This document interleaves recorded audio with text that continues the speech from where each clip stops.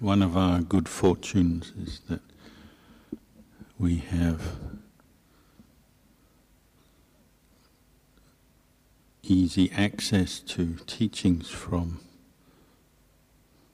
enlightened masters in this day and age. We've been listening to teachings from Ajahn and his biography over the last few weeks. Although the Tripitaka is still with us, and so we can read about the Buddha and his disciples and their teachings. Sometimes they appear a long way away in time, whereas somebody like Ajahn, there are those who live with him, practice with him, so he's within living memory, and his teachings are available and now translated as well. So we can get a flavour of what the teachings sound like coming from an enlightened mind in this day and age. Something Ajahn emphasized throughout his teachings was Samanasanya, the perception, recollection of being a samana, obviously for the ordained Sangha. And as we chant regularly the reflections, 10 reflections of a bhikkhu, the first few are what are often considered sort of the heart of being a samana. So we translate it as, I'm no longer living the lay life, so I no longer practice or follow worldly views and ways. We've given that up now as a samana. A samana is somebody who's slightly different. In the sense, in the time of the Buddha, there was the caste system in India, and ordaining as a Buddhist monk, following the path of teaching that the Buddha gave, the Dhamma, the Vinaya,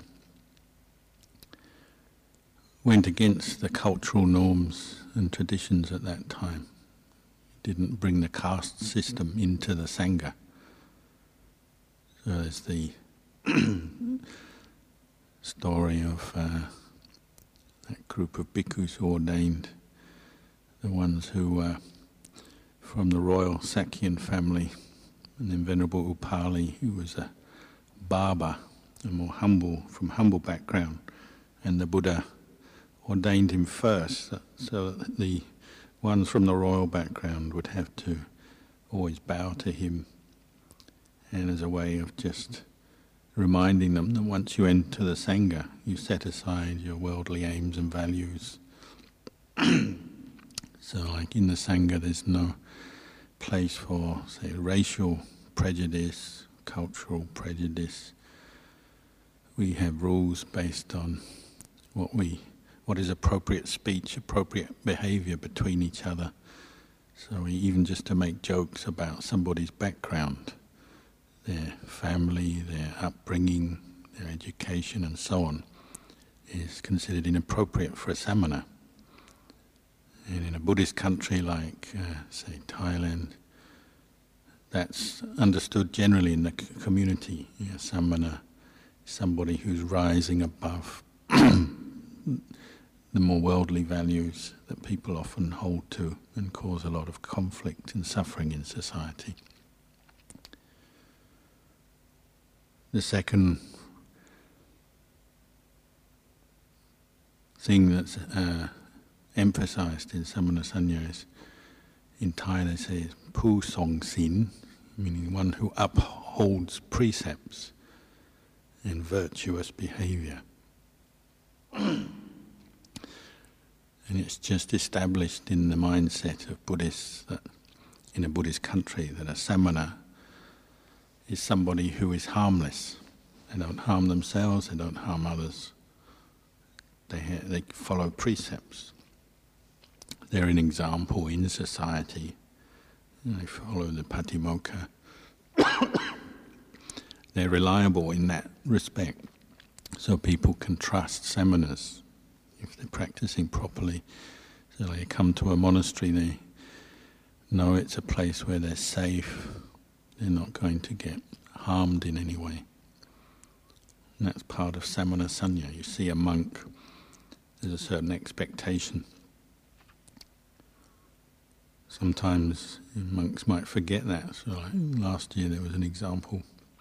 A monk was caught on film being very cruel to a dog. And that went on to the national news in Thailand.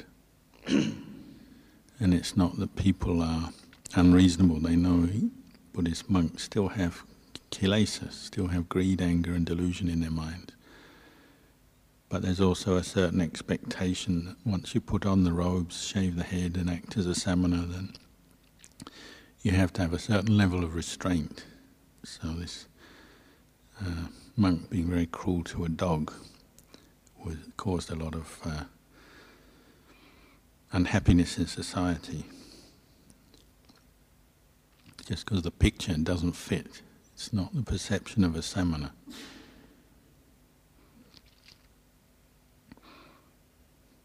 The last one is, as we chant, everything I have and use is a gift from others. As a samana, we have a certain responsibility because everything I have and use is a gift from others. We don't have any means to earn money. There's no kind of commercial activities in monasteries, samanas.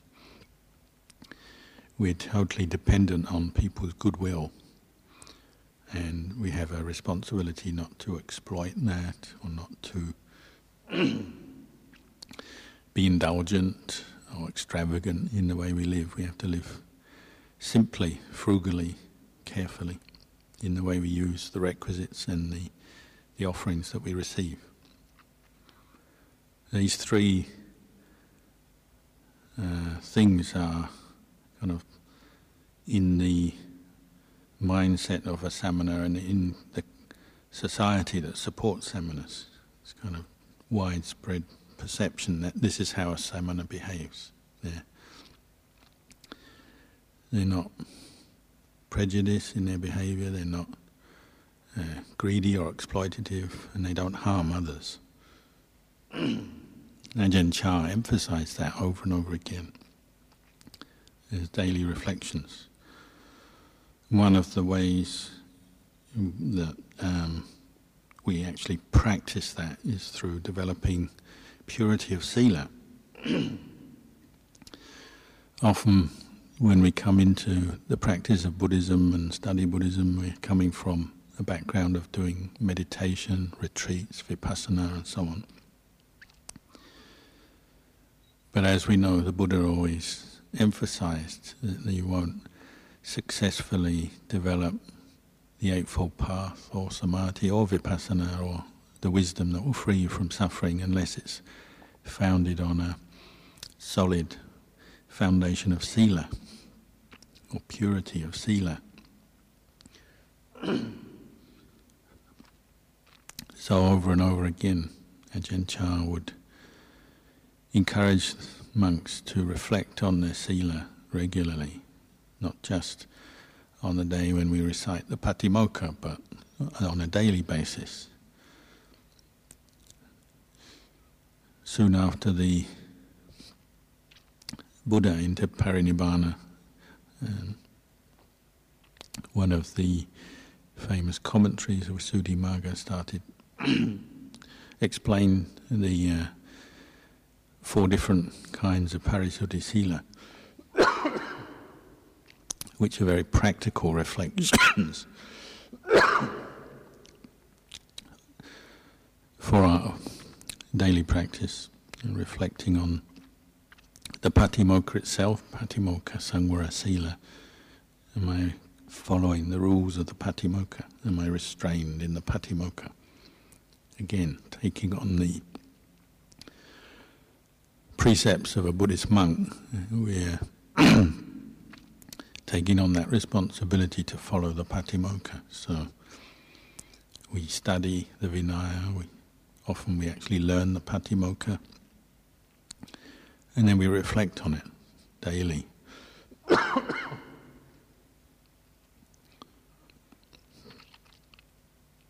The second is Indriya Sangvara Sila, sense restraint, restraint of the senses, literally in practice of mindfulness with sense contact, and then developing skill around protecting our sense contact with mindfulness, with wisdom. Obviously, when we look at the arising of suffering,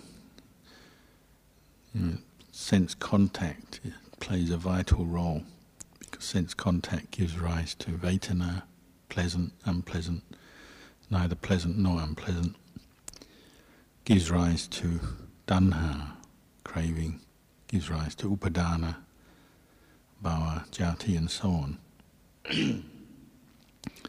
Sense contact is where our mind meets the world, the objects, the sense objects of the world, and it's where craving and attachment is constantly arising, being reinforced.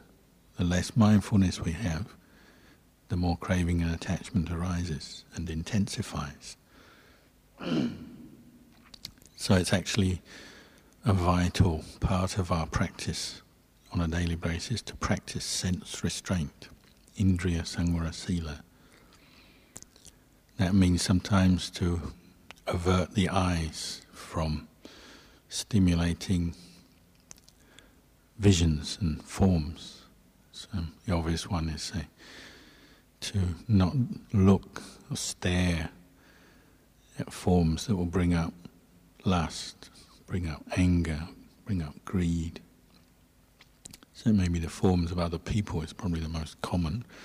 But it could be images on screens, magazines and so on. It could be inanimate objects, yes, dwelling on requisites of food that we want, looking at them, seeking them out and so on. So sense restraint becomes part of our daily practice. Sense restraint around unpleasant sense contact, because wherever we live in the world there'll always be some unpleasant sense contact. A good example might be just loud noises. When you're practicing meditation, it's easy to get angry and irritated by noises. So we let our mind go out, form an opinion, a perception about a noise. A noise like a chainsaw or a loud bird or a loud car or something like that. The sense restraint might be just knowing that sense contact, even if anger arises, irritation arises, to establish mindfulness, try to reflect this is just unpleasant sense contact, unpleasant sounds, and so on. The third practice, purity of sila, is Achiva Parisuddhi Sila. When we chant the Eightfold Noble Path, they don't explain it very well in much detail. They just say the bhikkhu practices right livelihood, sama achiva. It doesn't go into what that is. So for a lay person, right livelihood is obviously earning your living in a way that doesn't kill, harm or exploit others. You're not buying and selling unwholesome objects like firearms or drugs, whatever. For a bhikkhu, it's how you obtain your requisites. Again, part of this is in the Patimokkha. We have Nisagya Pajitya rules about how we obtain requisites the proper way. The practice of pavarana, invitation, not asking strangers, not asking people for things. Ajahn Chah even used to say, don't ask your family for things. If you really want to train your mind to give up its greed and its attachment. And just don't ask anybody for anything. Just practice that.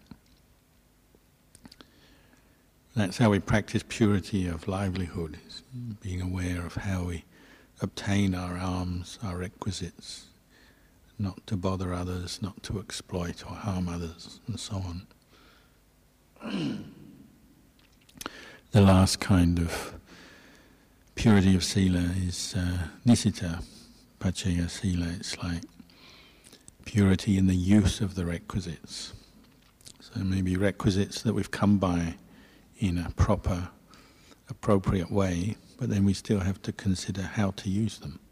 So we have our daily reflections, wisely reflecting, I use this alms food, I use this lodging, these robes, and medicinal requisites. It's about wisely reflecting on the requisites that we have. How much do we need? The things that we have. How well do we use them? Are we being frugal, careful? Are we being wasteful? And so on. Developing wise reflection around that. Everything we have and use is a gift from others in the monastery, so everything can be an object for wise reflection in this way. Often we become obsessed with things, especially in the monastery where we have a lot of time to think. So sometimes you see monks become very obsessed, say, about food, diet. And it would appear they forget what their practice of nisita paccaya sila. It's more like, how can I get the best diet for me according to my knowledge, my views, my opinions, and so on. And obviously if you're in a monastery with a lot of food, then maybe you can, to a certain extent, pick and choose what food suits you. But also if it becomes an obsession, then maybe it also becomes a great source of mental blockage. You don't see the craving and attachment forming around something as simple as food. In the end, it's just food, 4 elements that come in to keep the body going for a day and a night. Energy. And very easy to get caught up into dietary requirements, the contents of the food, the vitamins, proteins, and so on. Even to the point where some monks forget themselves and actually start asking for certain kinds of food. That's just one example. But these 4 purities of sila, Ajahn Chah used to emphasize over and over again, because it's like building a solid foundation for your practice. Even if you learn all the techniques of samatha and vipassana, if you're not reflecting and developing purity of sila, then the whole house falls down, as it were. It's not built on solid, firm foundations, built on shaky foundations. Ajahn Chah often used to point out how sometimes monks fall down because they develop some strong samadhi experiences, they develop some peace, even blissful states. Might regularly be able to attain that, sit meditation for hours, walk for hours. But samadhi itself may not yet be purified by right view, right understanding, right sila. So they're suppressing some of their unwholesome attachments, cravings, even to the point where they can go off and commit serious, grave offences against the Vinaya. Obvious ones like having sexual relations with a woman, or stealing, doing things with money, acquiring money and property and so on. But because they have developed some samadhi, they just suppress their own sense of shame, their own awareness of the kilesas.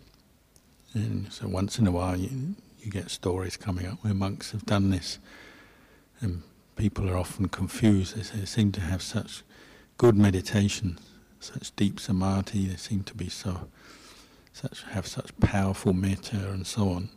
But then it turns out that they can do some very shameless things. So even samadhi itself is not yet a guarantee of purity. It has to be backed with sila. The sila has to be backed by a right view.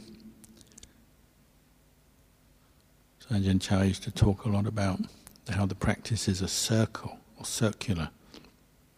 You need sila to develop samma samadhi. You need samma samadhi to develop panya, true insight. But to keep sila, you also need wisdom. So you need wisdom to keep the precepts, and the precepts develop samadhi, and they support the development of more wisdom, which develops or supports the practice of sila. It's like circular, each factor of the path supporting the others.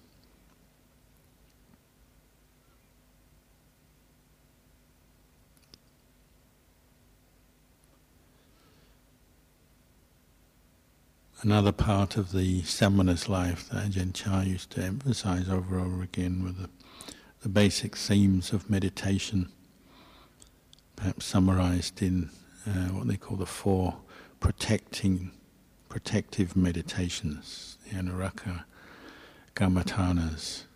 The first is Buddhanusati, recollecting the Buddha every day. This is why in the monastery we often have periods, morning chanting, evening chanting, where you recollect the qualities of the Buddha.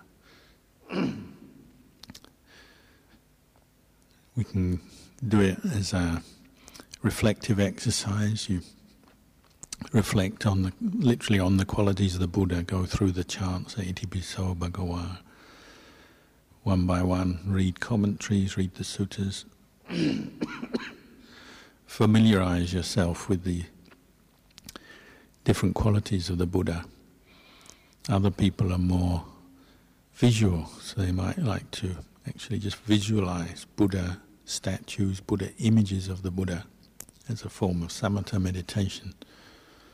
Others just recite Buddho, but it has a meaning for them. A constant reference back to the teacher, to the Buddha, is a source of great strength in our practice. It brings out faith, inspiration, which is like the fuel of the practice. It gives us energy to keep going.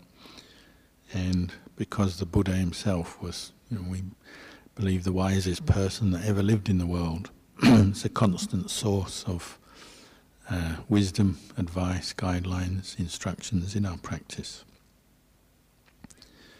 Teachers often say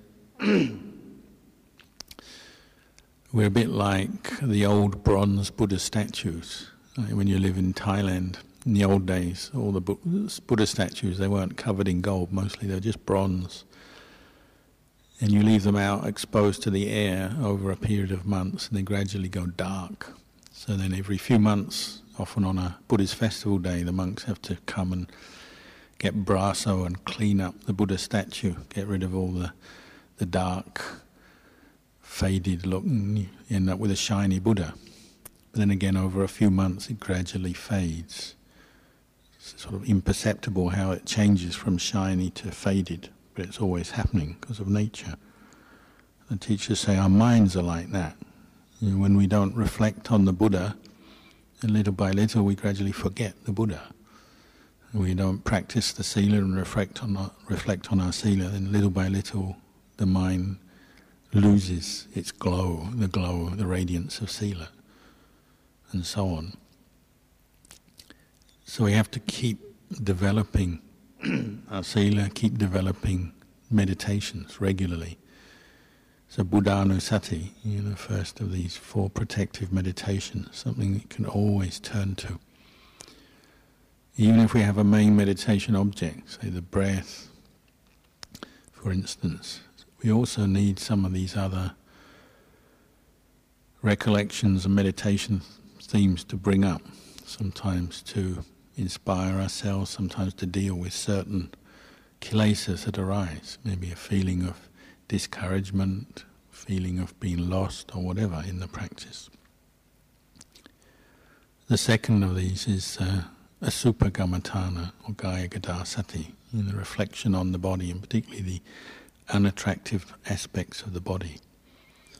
something we have to reflect on over and over again, daily, as a daily practice, and it protects the mind from getting lost back into the worldly states of mind, of seeking that which is beautiful, getting obsessed with that which is attractive, getting lost in the world or intoxicated with the world. So over and over again we go through the body, from the 32 parts, the 4 elements, the 10 corpse meditations. To do that we need to practice, we need to get some information. So sometimes it's useful to look at videos or read anatomy books, or if we have a chance, when you're in the forest, sometimes you come across a dead kangaroo or dead deer or something. Remind ourselves of this body, what it looks like under the surface. We take visual images and information that we've gathered, and then we start developing it mentally. Create our own images. Keep looking under the surface. The way of the layperson, the way someone who's not a samana is always to look for that which is attractive. Identify with that which is attractive. As men, we identify with the attractive aspects of a man, however that presents itself in our perceptions. Men usually like to look strong, virile, impressive in different ways. Women are attracted to their own femininity, the way they look, the beauty and so on.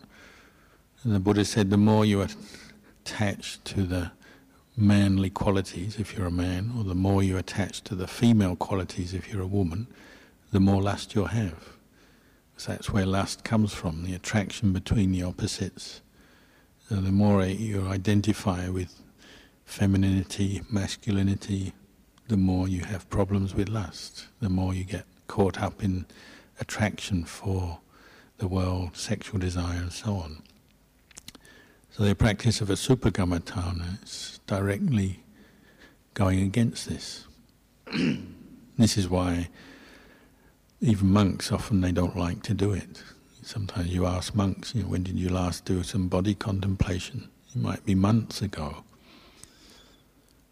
Ajahn Chah encouraged us to do it daily. Anuraka Gamatana, it's something that protects you, and it's something that you have to protect over or watch over as well. Bring up the reflection on the unattractive aspects of this body. It can be anything. Every day we go to the toilet, you contemplate, you eat food, and the pleasant, attractive aspect of that food lasts for about a few seconds. As it goes into your mouth, you like the taste, and then it's gone, mixed with saliva, and then down into your stomach, mixed with digestive juices. Goes through our bowels and then comes out as poo.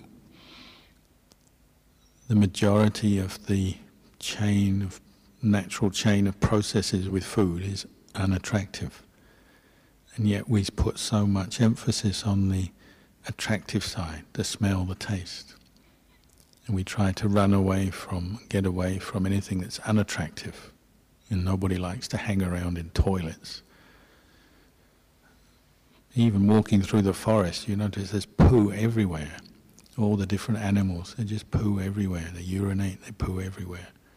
It's all come from food, and it's a human body or an animal body that does that. Every day we get sweaty, greasy, we smell if we don't wash. Our clothes smell if we don't wash them. Our bedding smells if we don't wash it. Every day our body is showing us the truth. So we have all the information there, but we have to take the time to start looking, becoming mindful of the unattractiveness of this body. And the hardest part is always taking the skin off, visually using your imagination to look under the surface of the skin, to see the blood vessels, the flesh, the organs, the bones. We don't like that. We don't like to do it. Sometimes we actually have physical revulsion towards doing it. It makes us feel sick. And yet it's protecting us protecting the samana. The examples they hold up, those monks who develop their asupasanya, it develops to the point where even with their eyes open, they're constantly contemplating the asupa of the body. So whether they're looking at themselves, looking at others, they're no longer focused on the beauty of the body, they're now focused on the unattractive aspects. So they see people as skeletons, they see people as pools of blood or flesh or bones. And by the standards of society it sounds like a horror movie, but if your mind is peaceful with mindfulness and you're just investigating the truth, it's not like a horror movie. You're just seeing the truth of the way things are in a peaceful way. And it makes the mind free, free of lust, free of sensuality. So it's a regular practice. We reflect on the Buddha, we reflect on the unattractiveness of the body every day. If you're ever uncertain what to do, how to spend your time, well, there's 2 practices already you can do. The third is metta bhavana. Again, we regularly need to be developing, cultivating metta, because we all have the habit of going towards negativity. Living with other people, we quickly pick up on their faults and the aspects of other people we don't like. So we have to cultivate metta. Sometimes we turn it on ourselves when we're not meeting with the success in our practice that we wish for. We become negative towards our own self-view. As a samana, we have no choice but to be developing metta and the other brahmaviharas. It's the only way we can really calm the mind down, especially in the beginning. It leads straight into the development of sila and samadhi, developing compassion, tolerance towards others. Even if you do nothing else in a day, if you develop some kindness and compassion towards yourself and others, your mind has already done something very wholesome. But it's something we need to keep topping up. We lose our metta very easily under pressure, when we get discouraged, when we get ill, when things go wrong, we lose our metta very easily. So it's a protector, protecting against negativity. That's why, again, why we chant different chants to do with metta, development, cultivation of metta over and over again. So until the mind is established in wholesome dhammas, in samadhi, then metta will always be dropping away and the mind can fall back into aversion very easily. The last of the protective meditations is marananusati, recollection of death. As we know, the Buddha encouraged us to recollect death every breath in, every breath out. At the very least we do chants, daily chants and reflections on death. But really it's not enough. We're developing it as a constant theme in our practice. If you think about it, you look deeply why perhaps your mind hasn't yet realized nibbana. Often we associate nibbana with death, the death of things that we're attached to, the end of things we're attached to. A lot of people are not yet ready for that. A reflection on death is actually helping us to understand nibbana better. Nibbana is the cooling down of our attachment to the world, to this body, this mind, the bodies and minds of other people and the things of this world. When we recollect death, you're getting a very quick or easy or direct insight into nibbana, the ending of things. And not the ending of good things, the ending of attachment, the ending of suffering. And of course we all have to die. There's no one who doesn't die. So it's bringing up wisdom, getting the mind used to the concept of birth, aging, death, arising, cessation. Whether it's the death of a mental state or a mood, or the death of a person, it's not that we're wishing for death and wishing for people to die. It's just recognizing and witnessing the truth of this existence, that it's impermanent. Nibbana is the deathless, when the mind has seen through the impermanence, suffering, a lack of self in phenomena. So there's no longer any delusion, no longer any attachment. The recollection of death, very good for confronting particular obsessive thoughts we have, anxiety about the future, plans, all kinds of hopes and expectations in the more worldly sense that we might be building up, that keep disturbing our meditation.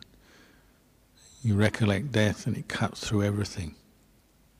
Tomorrow is just not sure, it's not certain what's going to happen tomorrow or whether there'll be one. We don't know when we'll die. We know we'll die, but we don't know when. Death is uncertain. And death is certain, but when is uncertain. As a meditation might just reduce it down just to one word. Maranang, maranang, or death, death. Death is certain. But we can also contemplate it as a theme. What does death and dying mean to me? The people I love and attach to, one day they'll have to die, one day I'll have to die. The separation that comes with death and so on. What is death? The body stops functioning. What happens to the mind at death? We can investigate in this way. It helps us to understand life better, understand the mind and body better. And these 4 meditation themes in the monastery, they're always themes that we can keep developing over and over again, regularly, just like the 4 purities of sila. They kind of, you might say, what Buddhists do, and particularly what Buddhist monastics do. These are practices that are always there for us to take up. Other than that, Ajahn Chah, as we know, encouraged us to contemplate all the time.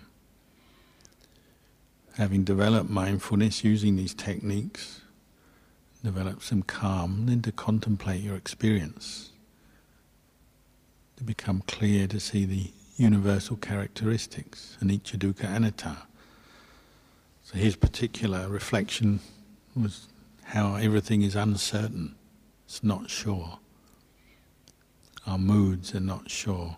The experiences of our day are not sure. We can't be sure what other people are going to be like, what things are going to come our way. Everything is not sure.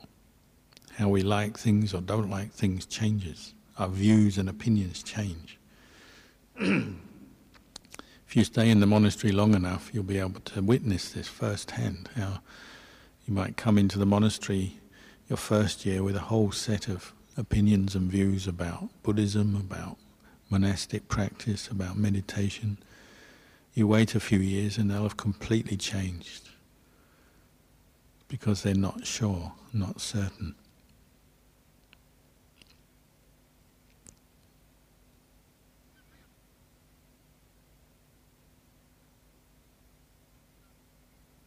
One of the reasons Ajahn Chah has been so popular and left such an impression on the world is he obviously had great skill in explaining the Dhamma and teaching the Dhamma, passing it on. Sometimes through his explanations, but he wasn't somebody who had studied greatly in the world. He finished just a very basic level of primary school education. He did study the scriptures in his early years as a monk, but it was his understanding through direct knowledge of the Dhamma, through his meditation, that helped him give the skills how to explain it, put it into terms that are easy for people to understand. And people used to ask him things like, "Oh, you have all these foreign, Western disciples living with you. How do you teach them when you don't even speak English?" And he said, "Oh, it's just like buffaloes. You just have a rope, and sometimes you pull them a bit to the left, sometimes you pull them a bit to the right, and they get there in the end." Your monastic training is a bit like that. If you keep practicing, often you don't need to do a whole lot of things. You just keep reflecting on your experience and adjusting. Keep turning yourself towards the middle way, meaning the Eightfold Path. Keep developing the factors of the path. Sometimes he was very good at explaining more profound or more difficult concepts. Like one I remember, one of the first talks I translated was the Key to Liberation, or Unshakable Peace. I didn't actually finish it till I was about 7 rains, but I actually started when I was a novice monk, when I was first learning Thai. Thought it was a good way to learn Thai, is translate one of Ajahn Chah's talks. And going through the different conditions of the dependent origination. It's just one mentioned in the talk. And this concept of bhava, becoming, upadana is a cause for becoming, bhava is a cause for jati, birth. People often find becoming, bhava, as something not so easy to understand. Ajahn Chah, very simple explanation, said it's like you have an orchard of mango trees, and you have that sense of ownership, identification with them.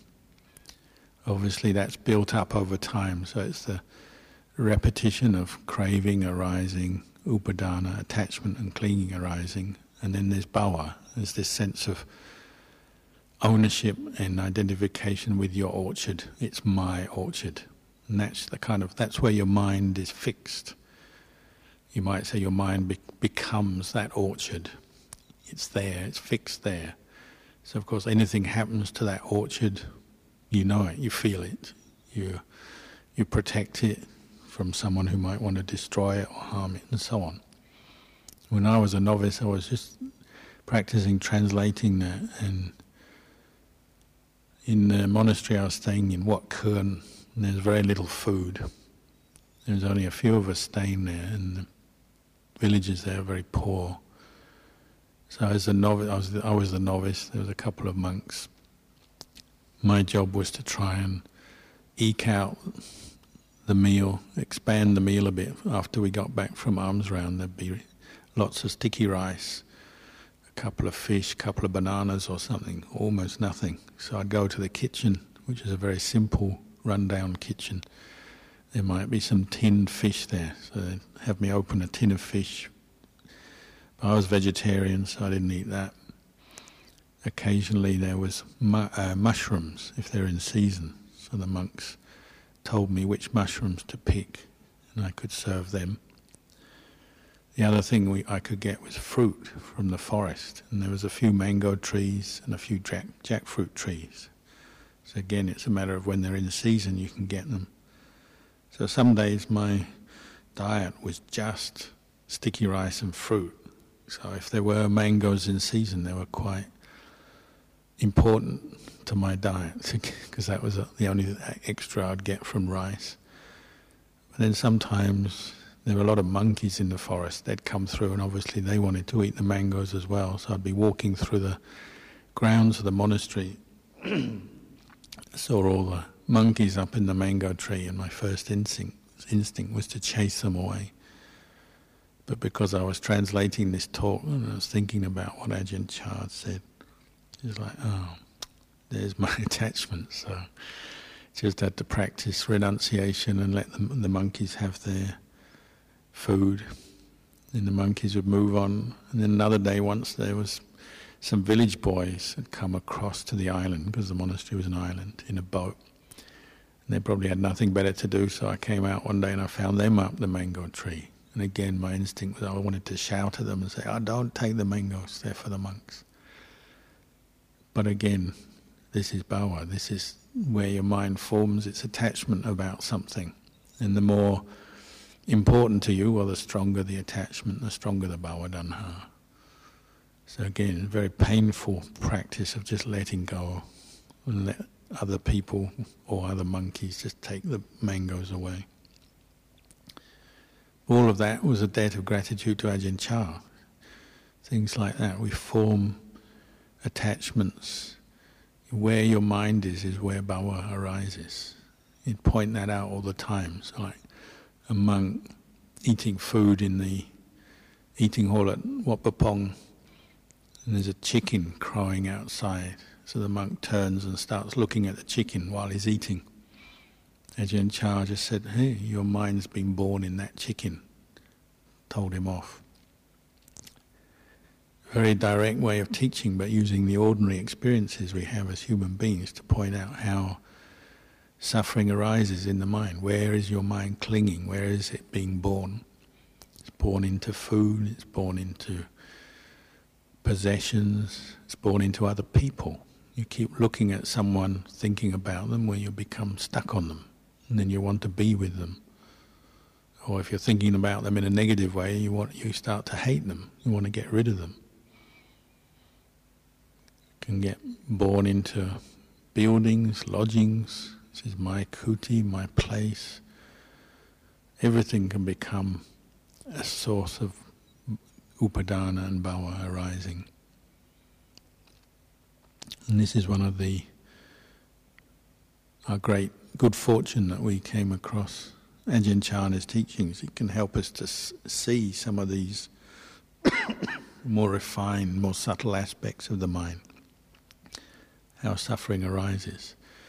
Obviously we have to do the groundwork, we have to do the practice, keep the precepts, develop the meditation themes and objects, and then contemplate, as he said. Contemplate over and over again. Where is suffering coming from? He used to say, if you attach a lot, you suffer a lot. You attach a little, you suffer a little. You don't attach, you don't cling, you don't suffer. So what is the mind of non-attachment like? Well, we have to practice developing mindfulness, continuity of mindfulness, contemplating, letting go of clinging and attachment. And then sometimes we might experience a mind state that's very free, empty of attachment. We start to understand a little bit more what the mind of the Arya Pugalas is like. A mind that is empty, non-clinging. Still knows things, still understands, but it doesn't cling. We can only experience that through the practice. It's not something you can just learn by memory or by theorizing. It's something you have to develop through the practice of mindfulness, reflection, until you actually know for yourself.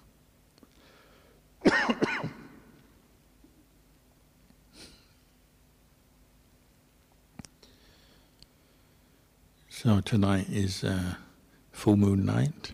It's a night of Dhamma practice.